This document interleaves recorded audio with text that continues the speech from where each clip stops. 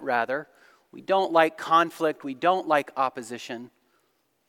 We have a wrong tendency to believe that if we're doing what's right, then the circumstances of our lives will go well. We get really upset.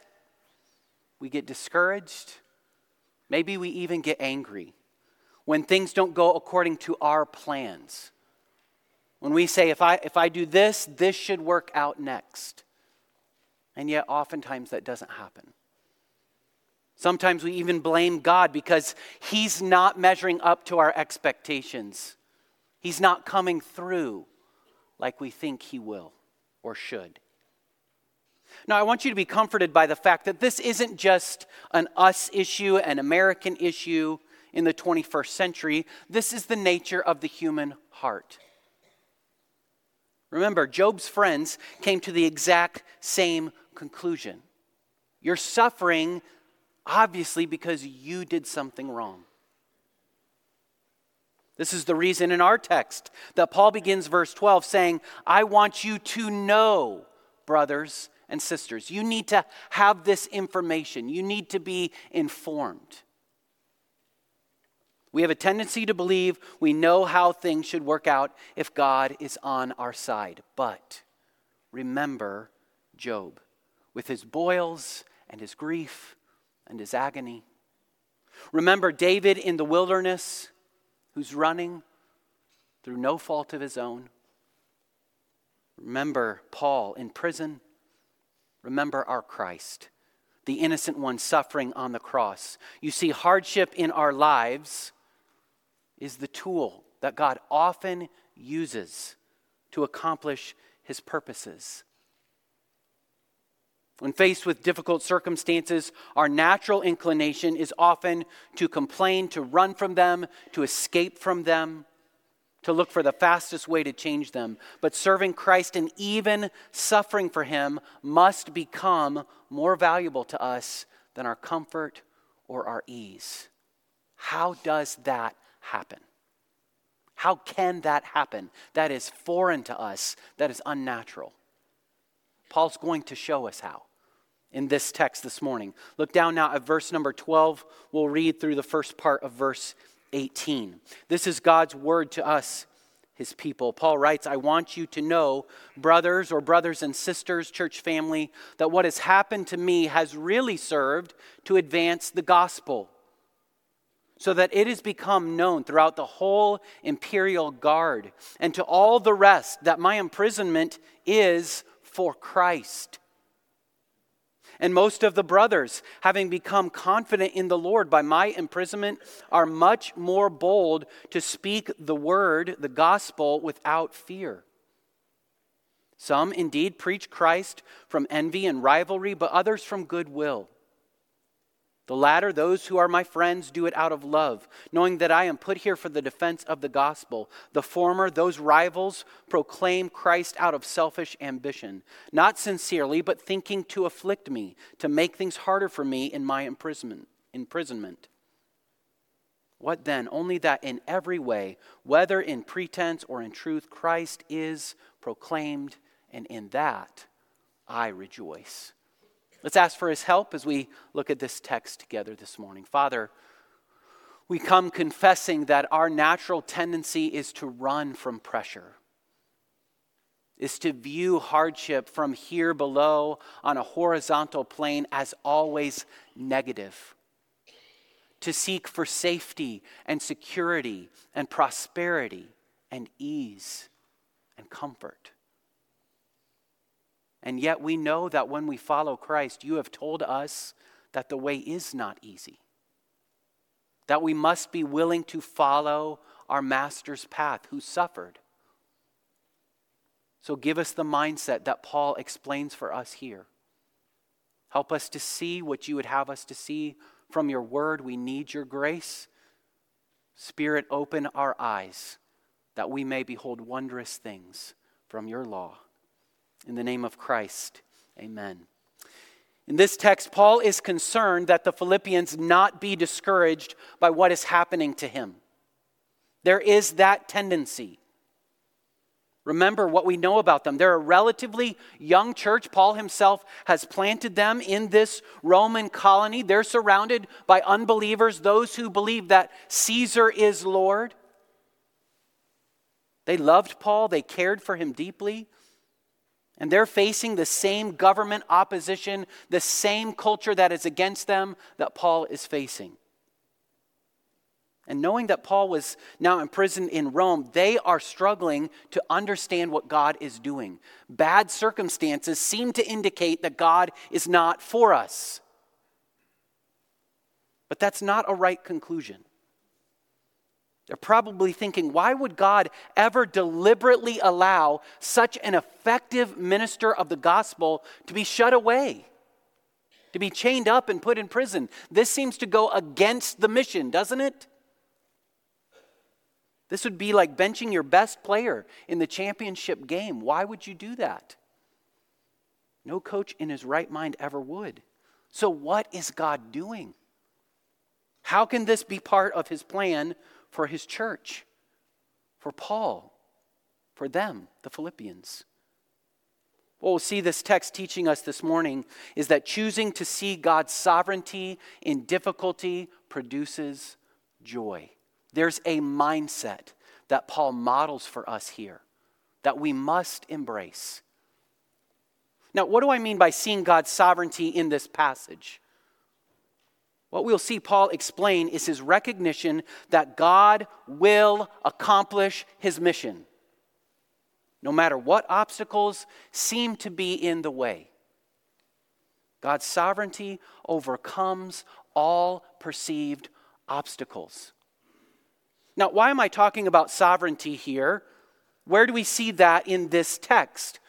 Well, I want you to see I'm not making this up or putting this on top of the text. Look back again at verse 12, and then we're going to compare with verse 18. This is the first and last verses in our passage, the top and the bottom. Paul tells the Philippian believers, what has happened to me? It's a passive verb. Something has occurred or happened. Circumstances have come against him. But he says has really served to advance the gospel. And we end our text with the phrase in verse 18, in every way, whether in pretense or in truth, the things that I can control, the things that I can't control, the rivals and my friends, whether in pretense or in truth, Christ is proclaimed, and in that I rejoice. We see Paul also exercising his theology as well when he says in verse 13, my imprisonment wasn't my choice. My bonds, my chains is for Christ. Look in verse 16. He says that his friends who preach the gospel out of pure motives recognize what he does. And he says that I am put here. Who put him there? For the defense of the gospel. Whose idea was this? Paul didn't place himself in these chains. This wasn't his plan. This isn't how he drew up the strategy. But here is how one for whom Christ and the gospel are most valuable respond to adversity. This is how we're to think. Doesn't Paul's outlook remind you of what Joseph says to his brothers back in Genesis chapter 50? As for you, my brothers, you meant evil against me, but God meant it for good, to bring about that many people should be kept alive. Pastor James Boyce writes in one deft sentence, Paul shifts the legitimate interest of the Philippians from himself to the great undeterred purposes of God in history.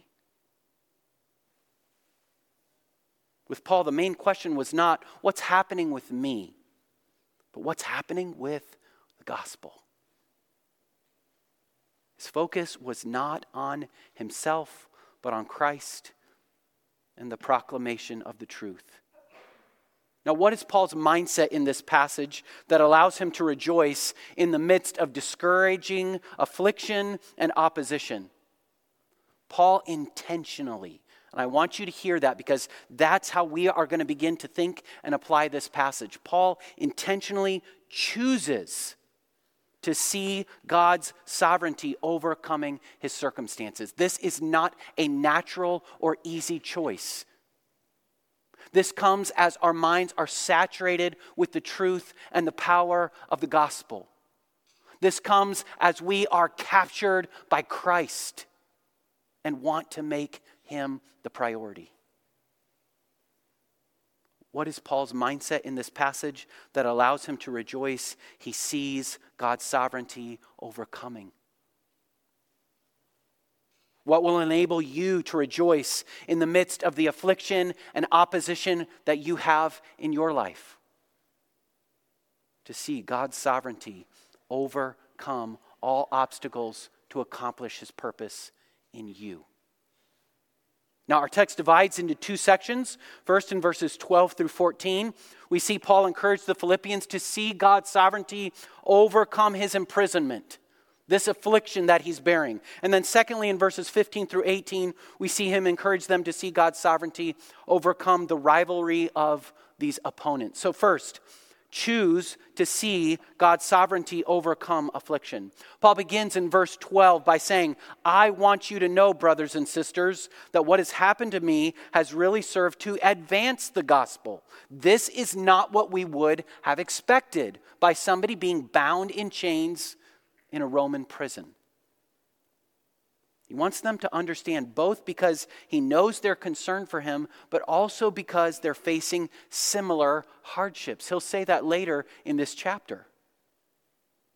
Now, in a world that is becoming more and more hostile to Christ and the claims of Christianity, isn't it easy and natural to get a little quieter? To wear our Christianity with a little bit more carefulness, cautiousness. In a first century world where the worship of the emperor was the law of the land, don't you think these Christians would have been tempted to just try to blend in with society around them? People will see I'm a Christian by my actions, but I'm not going to say much about it. And on top of this, the most faithful evangelist they know has been put into prison. Paul's concerned to provide them a different perspective on his difficulties and on theirs. He wants them to embrace this mindset that is confident in God's sovereignty to continue to move the gospel forward, even in very hostile territory. Now, in this section, Paul refers to his imprisonment 3 separate times. This word can even more directly refer to how he is in prison. It could be translated as my chains. And it's describing for us in very real, clear detail, Paul is bound. He's locked up. He can't do what he wants to do, what he's always done. But the effect of these chains is what Paul is pointing at. They do the exact opposite of what we would expect. They do the exact opposite of the Roman government's intentions. They want him to be quiet, to stop preaching about Jesus. But in fact, the very opposite happens. No power, no earthly government can control the advance or stop its advance. The gospel will go forward. We would expect these chains, these very physical things on Paul's arms and legs, to be a source of discouragement. Instead, they're the cause of his joy. That should get our attention. That's odd. That's not normal. We might recognize that we cannot control our circumstances, but Paul demonstrates that we can control our responses to them. You can't control your circumstances. You can't control your government or the politics or how people around you view you. You can't control the things around you, but you can control your responses. It comes through this kind of a mindset. Let's see God's sovereignty overcome affliction. In verse 13, we see that affliction provides opportunity for gospel witness. How? How can Paul view his chains as a positive? He gives us 2 reasons in verses 13 and 14. They're a benefit, first, for the sake of unbelievers. Paul's chains have given him this unexpected, incredible access to share the gospel. It has become known throughout the whole imperial guard and to all the rest that my imprisonment is for Christ. Now, the imperial guard that Paul mentions here are Caesar's palace guards, the emperor's own elite troops. They're like the secret service agency for Rome. Now, they have constant access to Caesar himself. This is the closest Paul has ever been to the emperor. Now, because of the nature of Paul's crime, most scholars believe that these guards would have been chained directly to Paul in 4-hour shifts at a time. So just picture in your mind, I smile when I think of this. You have a new guard being chained to Paul every 4 hours. How do you think Paul sees that opportunity? This a problem to him? I have a captive audience. He can't get away. I'm going to tell him whether he wants to hear or not. Over time, the entire guard would have heard about this man and the reason for his imprisonment. Imagine, just picture in your mind how unusual this prisoner would have been to them. When a new guard starts his shift, he's going to ask, "Why are you here? What are you in for?" And Paul's answer would certainly have been unique. I'm under arrest for preaching that Jesus Christ is Lord, not Caesar. Paul's witness spreads beyond the guards in Rome. Verse 13, the end of the verse says, to all the rest. We don't know exactly who is meant by that phrase, but we do know that Paul desperately wanted to go to Rome to encourage the church there and continue the spread of the gospel. I doubt this is the method he originally had in mind. This wasn't the map he drew for himself. And yet, here is his testimony that God is at work in an incredible, unexpected way. We're also given a wonderfully encouraging detail that Paul puts at the end of this letter. Take your Bible and turn to the last few verses in chapter 4. Look it down at verse 22. This is no accident that Paul includes this. He writes, all the saints, the believers, greet you, especially those of Caesar's household. How did saints come to be in Caesar's household? What do you think? In the very heart of a culture that wrongly emphasized that Caesar was God, in the place that the gospel's advance seems least likely to succeed, Paul includes this little phrase to remind the Philippians, to remind us that God is able to work no matter what obstacles seem to be in the way. There are no obstacles that can hinder the gospel's advance. There are none. These aren't obstacles. They're only opportunities in God's mighty hand. Even when things don't go the way that they seem like they should, God always works them out for his glory. See his sovereignty overcome. Charles Spurgeon shared the story of a man arrested for preaching the gospel under the reign of Queen Mary I. She was well known for her merciless persecution of Christians. And as her guards were transporting this man to London to face his execution, they treated him roughly. They were beating him, mistreating him. He told his persecutors, his guards, that God was going to somehow use this, even this, for his glory, even their abuse of him. As they continued to push him to the ground, his leg was broken, causing them to be delayed. This delay meant they arrived back in London a day later than they had intended. And when they arrived, they learned that Queen Mary had died the day before, and Elizabeth had taken her place. So instead of this man being burned at the stake, this faithful minister was freed because of his broken leg. Spurgeon concluded that God was the almighty alchemist. By that he meant he takes base metals and turns them into gold. He takes seemingly difficult, impossible circumstances and glorifies himself through them. God doesn't always provide freedom to the captive or relief to those in pain, but he is able to turn the worst of situations into one that glorifies him. Next, affliction provides opportunities for believers to grow in confidence. Now, Paul provides a second reason for how his chains can be a good thing. Instead of being a discouragement to the Roman Christians, his imprisonment has had just the opposite effect because of how God is advancing his word. He writes in 14, and most of the brothers, the majority of them, having become confident in the Lord, by my chains, dare all the more. That's how we could translate that phrase, to speak the word fearlessly. To not be afraid at all in the heart of Rome. Notice carefully where their confidence is coming from in the verse. They are confident in the Lord.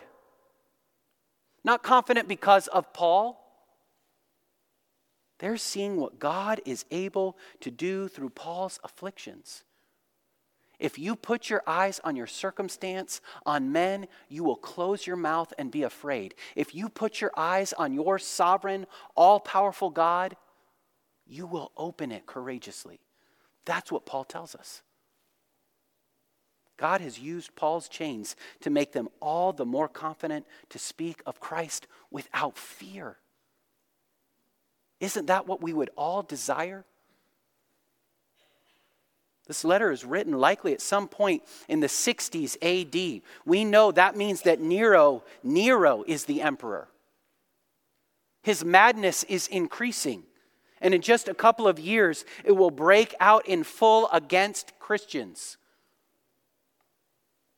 There's pressure to silence them in Rome. That pressure would have been great, and yet Paul joyfully explains to the Christian church that against all logic, against all of what you might assume, the opposite is happening. These Christians are speaking out with great boldness. They're daring to speak fearlessly.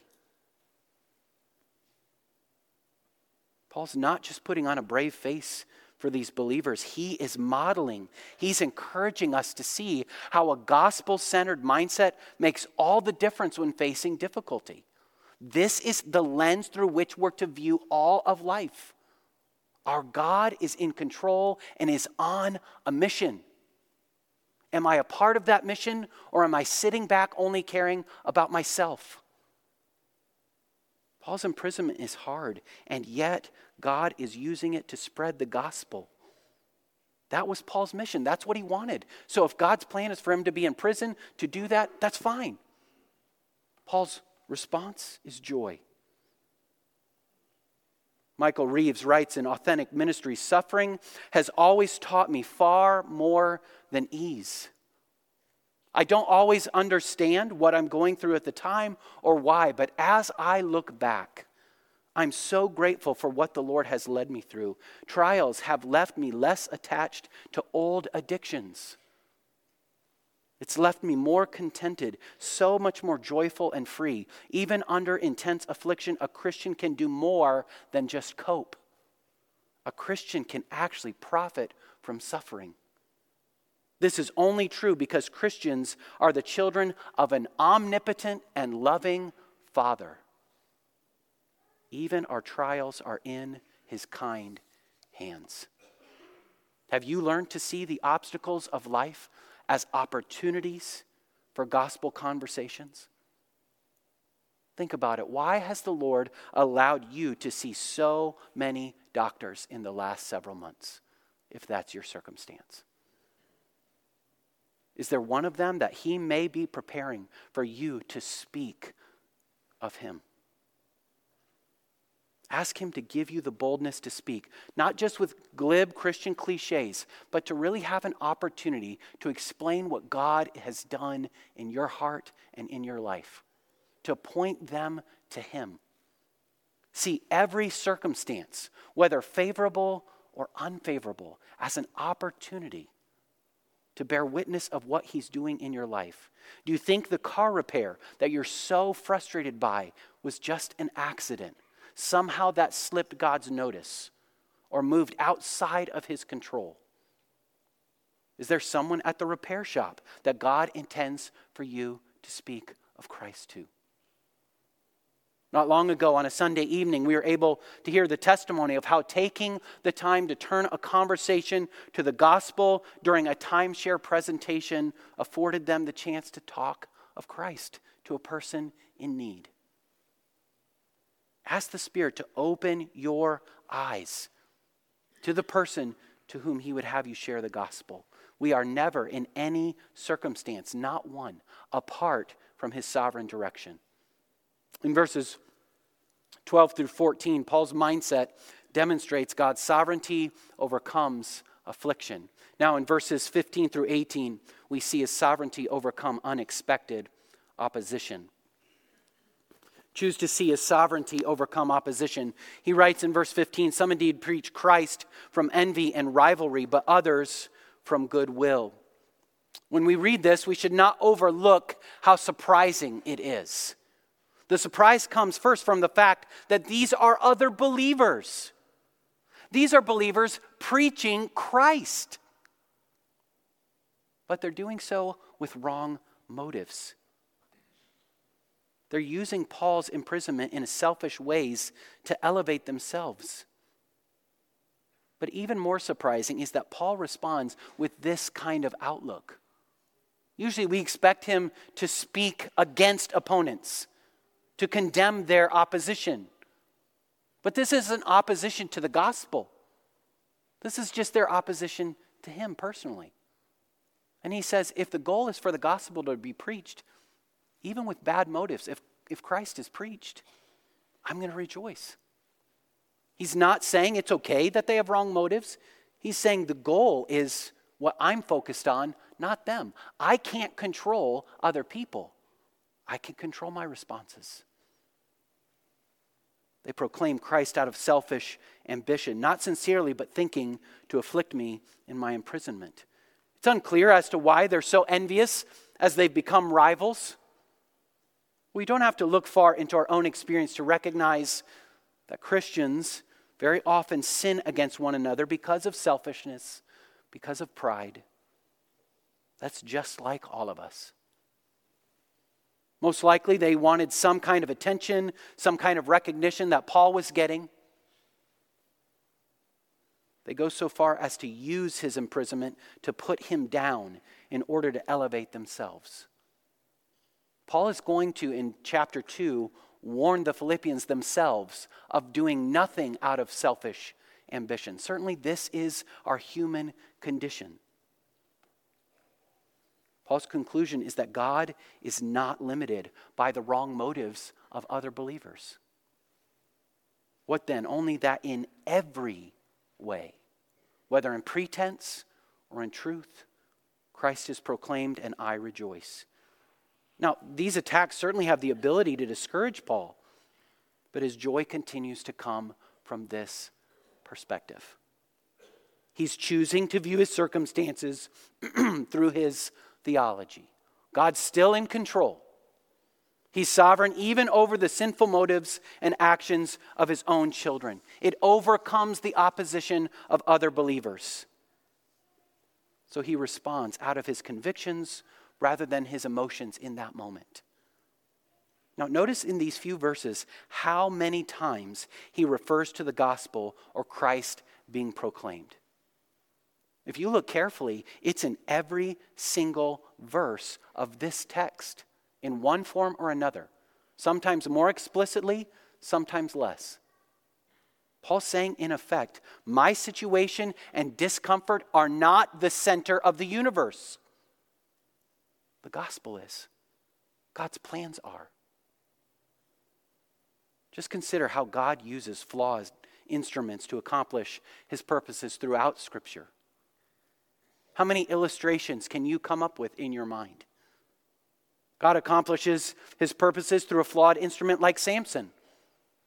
Here's a self-centered, spiritually weak man, a fool that chases after the pleasures of the flesh, that ignores the opportunities and privileges and responsibilities God's given him as judge over his people. Again and again, God saves through this spiritually weak man. Think of the disciples. How often do these simple men demonstrate they don't understand really who Jesus is? They often are more focused on themselves than on Christ and what he's come to do. And yet Jesus continues to entrain and invest and to build them up. God even uses Jonah and his spiritual temper tantrum to bring revival to Nineveh, to demonstrate that God is the one who brings salvation. He's able to use imperfect vessels.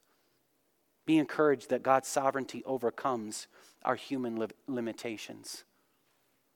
Our God is able to use less than perfect vessels to accomplish his purpose.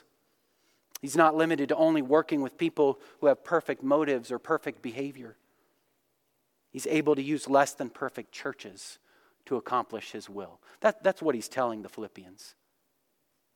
There's imperfect people in the church at Rome. There's imperfect people here in the church in Philippi. There's imperfect people here in the church called Suber Road. And God is able to use us. The encouragement for the Philippians is even though they may be tempted by fear to keep their heads down, their mouths closed, God is still at work in them. That's why they're getting this letter. Even though they're dealing with members in their congregation struggling with pride and contention and selfish ambition, God is sovereignly working in them to overcome these sins. This text challenges us to evaluate our life circumstances in light of his mission. Are you viewing your circumstances only in how they affect you? What you like about them, what you don't like about them? Are you seeing how connecting them to what God is doing in this world changes your perspective entirely? It moves you from frustration and anxiety, even anger, to joy and contentment and peace and passion to see Christ continue to use you. Am I thinking through my difficulties, my hardships, my prosperity, my opportunities as the means by which God is advancing the reach of the gospel? Just consider, you work where you work for a reason. It's not just so that you can get a paycheck. You live in the neighborhood, in the house you live for this reason. You have the family, the children, the difficult relatives that you have for this reason. You have the hardships you have for this reason, that Christ would be exalted even through them. Do I see my circumstances through the lens that Paul presents here, through this mindset? Or have I fallen into the subtle trap of thinking that God's design is for me to be comfortable and have an easy life, to enjoy security, prosperity? Is that how I view my God? What we should conclude as we look and think of this text, we're to be encouraged, challenged to see God's sovereignty overcome. How are you responding to what God has placed into your life? Maybe you're facing hardship in your relationships at home. Perhaps you're frustrated with your parents and the pressure they put on you. Perhaps you're struggling with your children and why your instruction to them don't seem to be making much of a difference. Maybe you're wrestling with a continuing health crisis in your life or the life of a loved one. What circumstances are you tempted to be frustrated by and say, God is limited by these? Are your circumstances beyond his sovereign purposes? Perhaps you're facing opposition to your faith at work. You know you're an outsider because of your faith in Christ. Will you see God's purposes for why you're employed where you're employed? The goal of this text is not to honor Paul, but to encourage us to follow Paul's example, his mindset, as he's fixated, as he's been captured by Christ. His view, his choice to face hardships and obstacles with joy demonstrates that pursuing Christ is of highest value. We shouldn't conclude that this was natural or easy for Paul. He's making a conscious choice, a choice that stands before us this morning. This mindset makes all the difference when facing difficulty. So, are you living this life to have ease or to make Christ known? What's your mindset this morning? Will you choose to see God's sovereignty overcome the difficulties, the circumstances, the obstacles in your life? Let's ask for his help in prayer this morning. Our gracious God, we thank you for your word. We thank you for how it challenges us, how it convicts us, how it urges us to pursue you. We're grateful for the life of Paul. We're grateful that you captured his heart and his mind. That his values above all was to know and love and serve Christ. Lord, may we be not just stirred by his example, but may we be changed. May we see Christ as this valuable. May we recognize his power to give us joy in the midst of the most difficult circumstances. Here is a man in a first century jail.